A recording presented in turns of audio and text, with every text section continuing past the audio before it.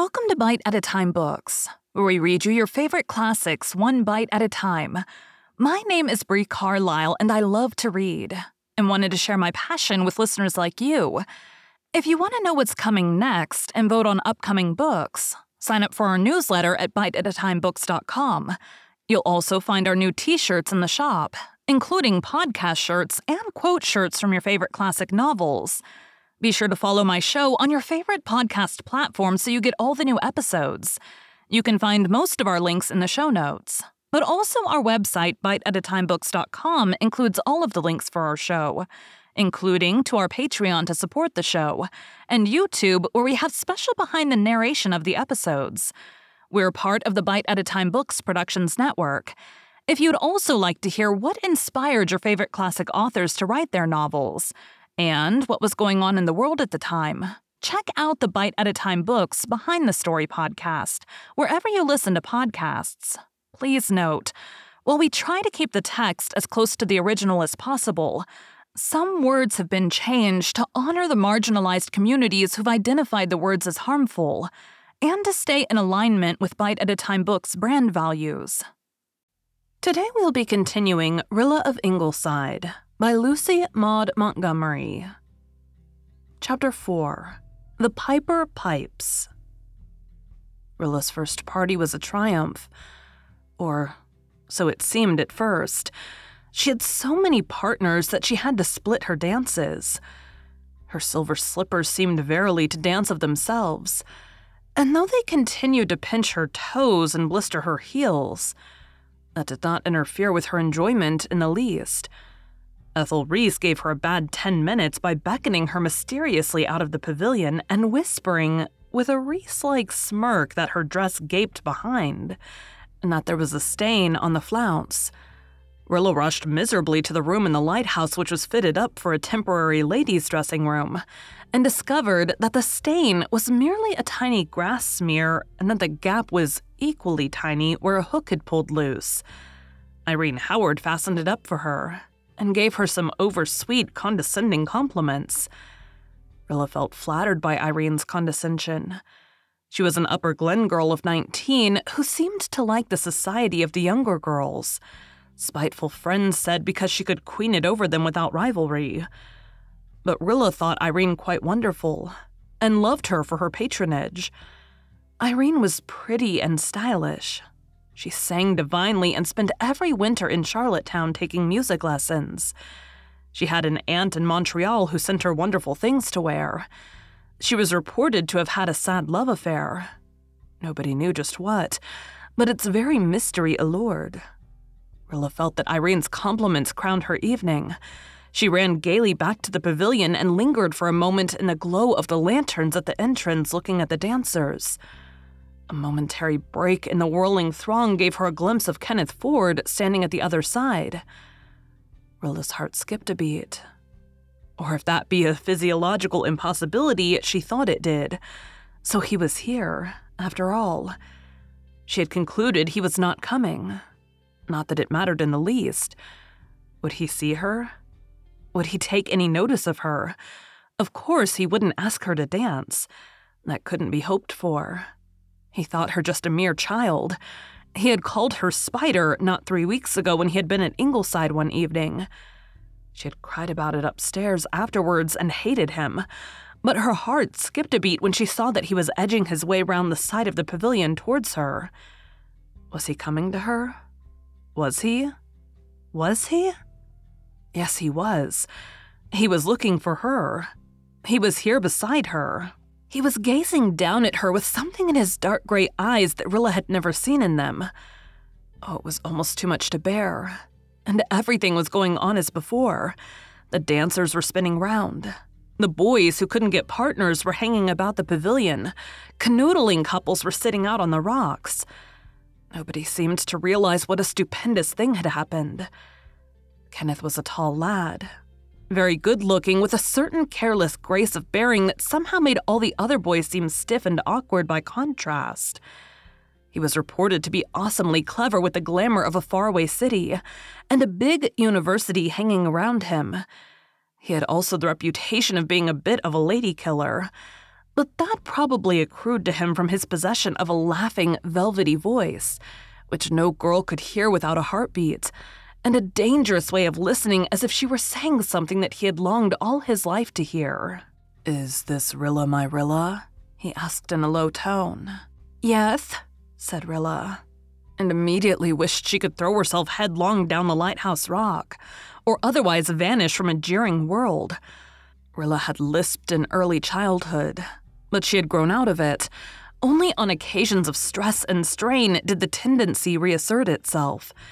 She hadn't lisped for a year, and now at this very moment, when she was so especially desirous of appearing grown up and sophisticated, she must go and lisp like a baby. It was too mortifying. She felt as if tears were going to come into her eyes. The next minute she would be blubbering. Yes, just blubbering. She wished Kenneth would go away. She wished he had never come. The party was spoiled. Everything had turned to dust and ashes, and he had called her Rilla, my Rilla. Not Spider, or Kid, or Puss, as he had been used to call her when he took any notice whatever of her. She did not at all resent his using Walter's pet name for her. It sounded beautifully in his low, caressing tones, with just the faintest suggestion of emphasis on the my. It would have been so nice if she had not made a fool of herself. She dared not look up, lest she should see laughter in his eyes. So she looked down, and as her lashes were very long and dark, and her lids very thick and creamy, the effect was quite charming and provocative, and Kenneth reflected that Rilla Blythe was going to be the beauty of the Ingleside girls after all. He wanted to make her look up, to catch again that little demure, questioning glance. She was the prettiest thing at the party. There was no doubt of that. What was he saying? Rilla could hardly believe her ears. "Can we have a dance?" "Yes," said Rilla. She said it with such a fierce determination not to lisp that she fairly blurted the word out. Then she writhed in spirit again. It sounded so bold, so eager, as if she were fairly jumping at him. What would he think of her? Oh, why did dreadful things like this happen, just when a girl wanted to appear at her best? Kenneth drew her in among the dancers. "I think this game ankle of mine is good for one hop around at least," he said. "How is your ankle?" said Rilla. Oh, why couldn't she think of something else to say? She knew he was sick of inquiries about his ankle. She had heard him say so at Ingleside. Heard him tell Di he was going to wear a placard on his breast announcing to all and sundry that the ankle was improving, etc. And now she must go and ask this stale question again. Kenneth was tired of inquiries about his ankle, but then he had not often been asked about it by lips with such an adorable, kissable dent just above them.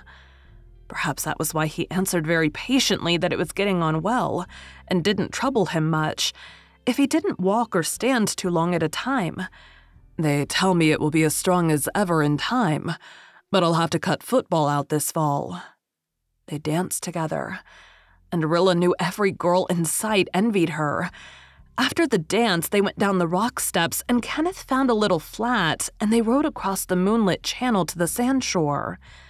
They walked on the sand till Kenneth's ankle made protest, and then they sat down among the dunes. Kenneth talked to her as he had talked to Nan and Di. Rilla, overcome with shyness, she did not understand, could not talk much, and thought he would think her frightfully stupid. But in spite of this, it was all very wonderful. The exquisite moonlit night, the shining sea, the tiny little wavelets swishing on the sand, the cool and freakish wind of night crooning in the stiff grasses on the crest of the dunes, the music sounding faintly and sweetly over the channel. "A merry lilt o' moonlight for mermaiden revelry," quoted Kenneth softly from one of Walter's poems. And just he and she alone together in the glamour of sound and sight. If only her slippers didn't bite so, and if only she could talk cleverly like Miss Oliver. Nay, if she could only talk as she did herself to other boys. But words would not come. She could only listen and murmur little commonplace sentences now and again. But perhaps her dreamy eyes and her dented lip and her slender throat talked eloquently for her. At any rate, Kenneth seemed in no hurry to suggest going back, and when they did go back, supper was in progress.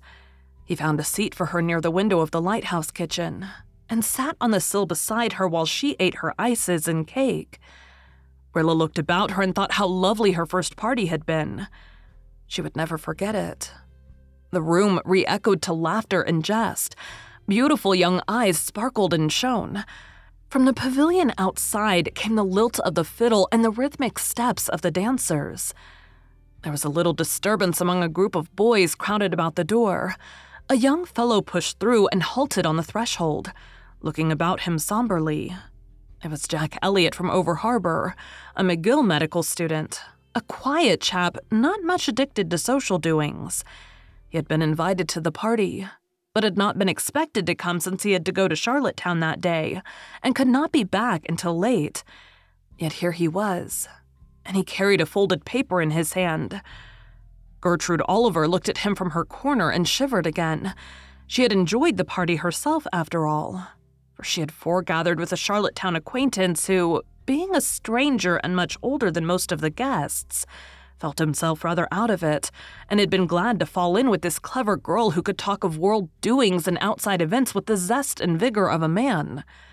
In the pleasure of his society, she had forgotten some of her misgivings of the day. Now they suddenly returned to her. What news did Jack Elliott bring? Lines from an old poem flashed unbidden into her mind. There was a sound of revelry by night. Hush, hark, a deep sound strikes like a rising knell. Why should she think of that now? Why didn't Jack Elliott speak? If he had anything to tell, why did he just stand there glowering importantly? Ask him, she said feverishly to Alan Daly. But somebody else had already asked him. The room grew very silent all at once. Outside, the fiddler had stopped for a rest, and there was silence there too. Far off, they heard the low moan of the Gulf, the presage of a storm already on its way up the Atlantic. A girl's laugh drifted up from the rocks and died away as if frightened out of existence by the sudden stillness. "England declared war on Germany today," said Jack Elliott slowly. "The news came by wire just as I left town." "God help us," whispered Gertrude Oliver under her breath. My dream. The first wave has broken." She looked at Alan Daly and tried to smile. "Is this Armageddon?" she asked. "I'm afraid so," he said gravely. A chorus of exclamations had arisen round them. Light surprise and idle interest for the most part. Few there realized the import of the message. Fewer still realized that it meant anything to them. Before long, the dancing was on again, and the hum of pleasure was as loud as ever. Gertrude and Alan Daly talked the news over in low, troubled tones. Walter Blythe had turned pale and left the room. Outside, he met Jem hurrying up the rock steps. "Have you heard the news, Jem?" "Yes, the Piper has come, hurrah! I knew England wouldn't leave France in the lurch. I've been trying to get Captain Josiah to hoist the flag, but he says it isn't the proper caper till sunrise. Jack says they'll be calling for volunteers tomorrow." "What a fuss to make over nothing," said Mary Vance disdainfully as Jem dashed off. She was sitting out with Millard Douglas on a lobster trap, which was not only an unromantic, but an uncomfortable seat. But Mary and Miller were both supremely happy on it. Millard Douglas was a big, strapping, uncouth lad who thought Mary Vance's tongue uncommonly gifted, and Mary Vance's white eyes stars of the first magnitude, and neither of them had the least inkling why Jim Blythe wanted to hoist the lighthouse flag. "What does it matter if there's going to be a war over there in Europe? I'm sure it doesn't concern us." Walter looked at her and had one of his odd visitations of prophecy. "Before this war is over," he said, or something said through his lips, "every man and woman and child in Canada will feel it. You, Mary, will feel it to your heart's core. You will weep tears of blood over it. The Piper has come, and he will pipe until every corner of the world has heard his awful and irresistible music. It will be years before the dance of death is over. Years, Mary. And in those years, millions of hearts will break. Fancy now, said Mary, who always said that when she couldn't think of anything else to say. She didn't know what Walter meant, but she felt uncomfortable. Walter Blythe was always saying odd things. That old piper of his. She hadn't heard anything about him since their play days in Rainbow Valley, and now here he was, bobbing up again. She didn't like it, and that was the long and short of it. "Aren't you painting it rather strong, Walter?" asked Harvey Crawford, coming up just then. "The war won't last for years. It'll be over in a month or two. England will just wipe Germany off the map in no time. Do you think a war for which Germany's been preparing for 20 years will be over in a few weeks?" said Walter passionately. "This isn't a paltry struggle in a Balkan corner, Harvey. It is a death grapple. Germany comes to conquer or to die. And do you know what will happen if she conquers? Canada will be a German colony." "Well, I guess a few things will happen before that," said Harvey, shrugging his shoulders. "The British Navy would have to be licked for one. And for another, Miller here, now, and we'd raise the dust, wouldn't we, Miller? No Germans need apply for this old country, eh?" Harvey ran down the steps, laughing. "I declare, I think all you boys talk the craziest stuff," said Mary Vance in disgust. She got up and dragged Miller off to the rock shore. It didn't happen often that they had a chance for a talk together. Mary was determined that this one shouldn't be spoiled by Walter Blythe's silly blather about pipers and Germans and such like absurd things. They left Walter standing alone on the rock steps, looking out over the beauty of Four Winds with brooding eyes that saw it not.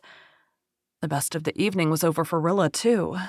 Ever since Jack Elliott's announcement, she had sensed that Kenneth was no longer thinking about her. She felt suddenly lonely and unhappy. It was worse than if he had never noticed her at all. Was life like this? Something delightful happening, and then, just as you were reveling in it, slipping away from you. Rilla told herself pathetically that she felt years older than when she had left home that evening. Perhaps she did. Perhaps she was. Who knows? It does not do to laugh at the pangs of youth.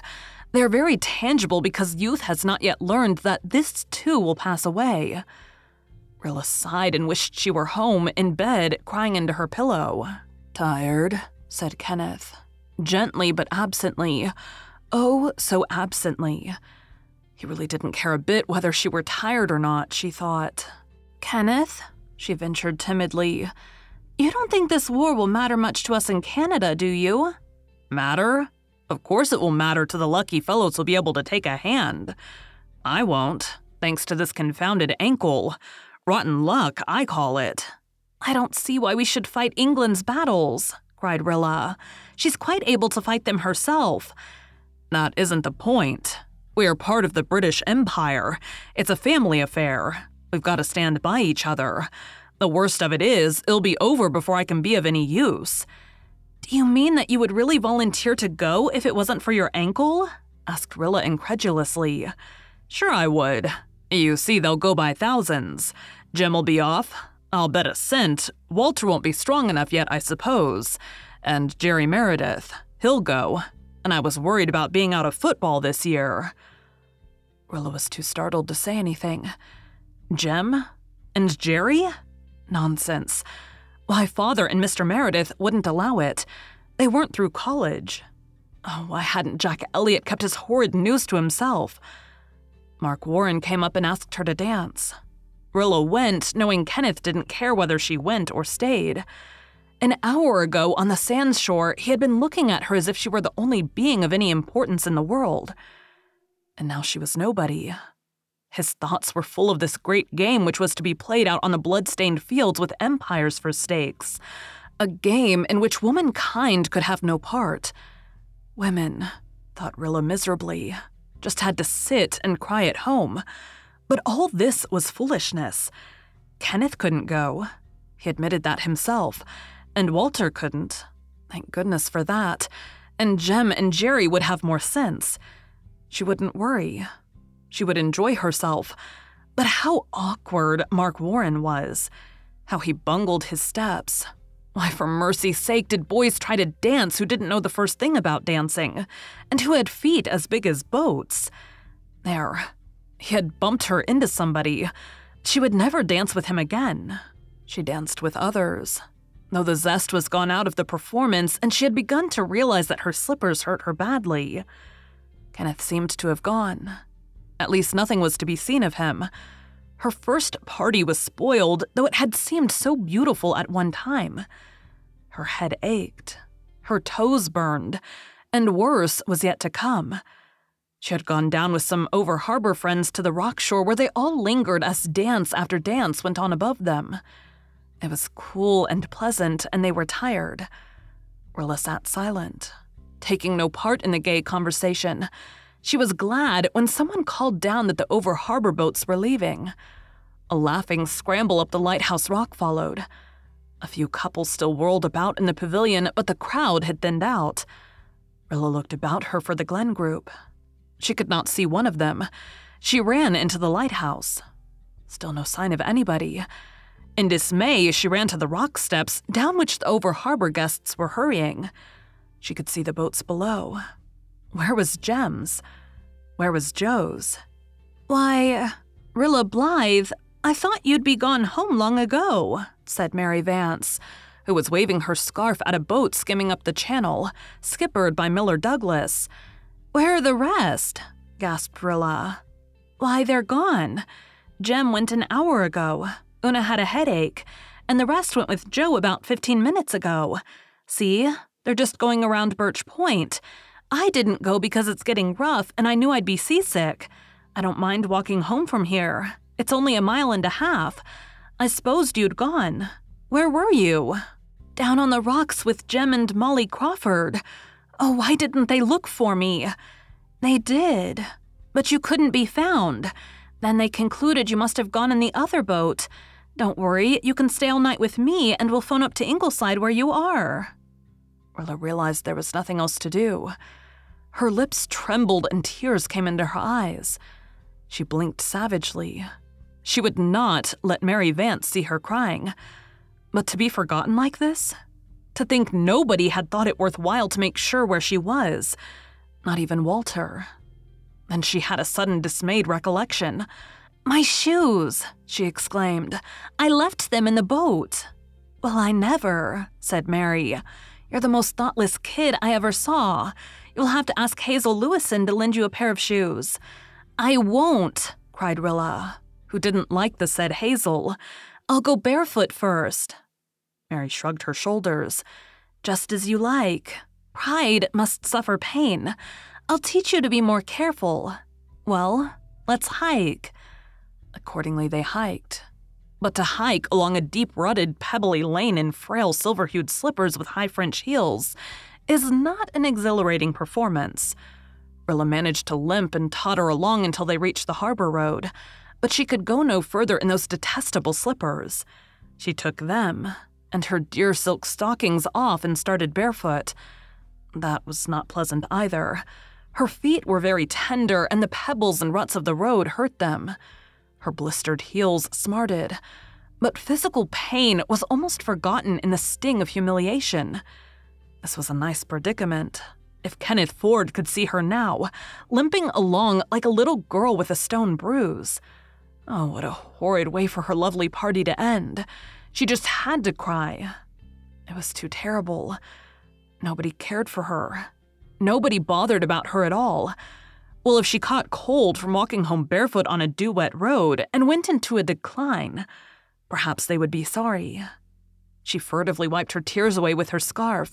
Handkerchiefs seemed to have vanished like shoes, but she could not help sniffling. Worse and worse. "You've got a cold, I see," said Mary. "You ought to have known you would, sitting down in the wind on those rocks. Your mother won't let you go out again in a hurry, I can tell you. It's certainly been something of a party.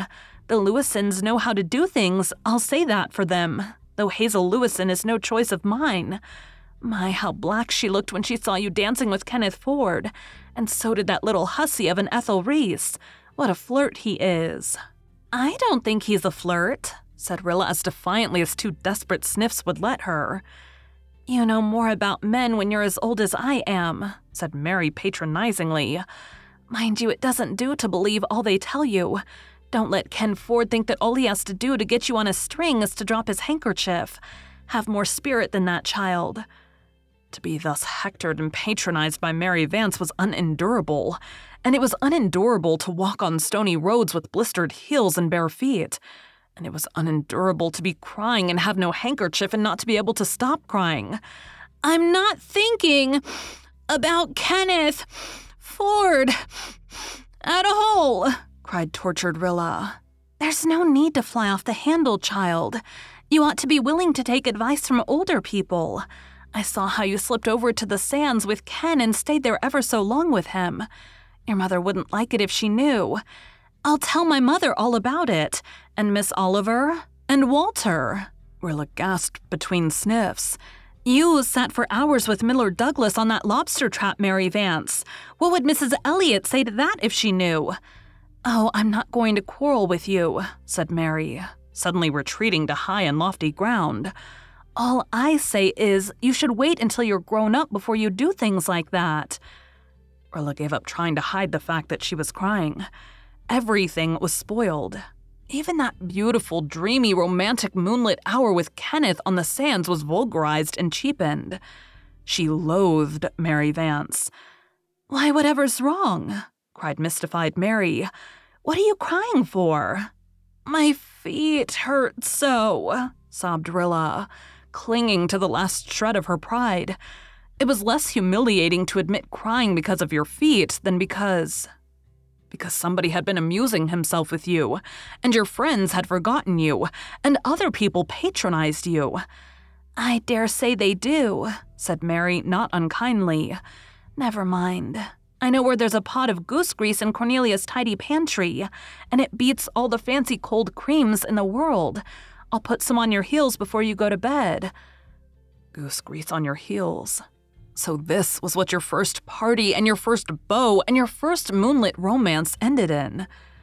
Rilla gave over crying in sheer disgust at the futility of tears and went to sleep in Mary Vance's bed in the calm of despair. Outside, the dawn came grayly in on wings of storm. Captain Josiah, true to his word, ran up the Union Jack at the Four Winds Light, and it streamed on the fierce wind against the clouded sky like a gallant, unquenchable beacon. Thank you for joining Bite at a Time Books today, while we read a bite of one of your favorite classics.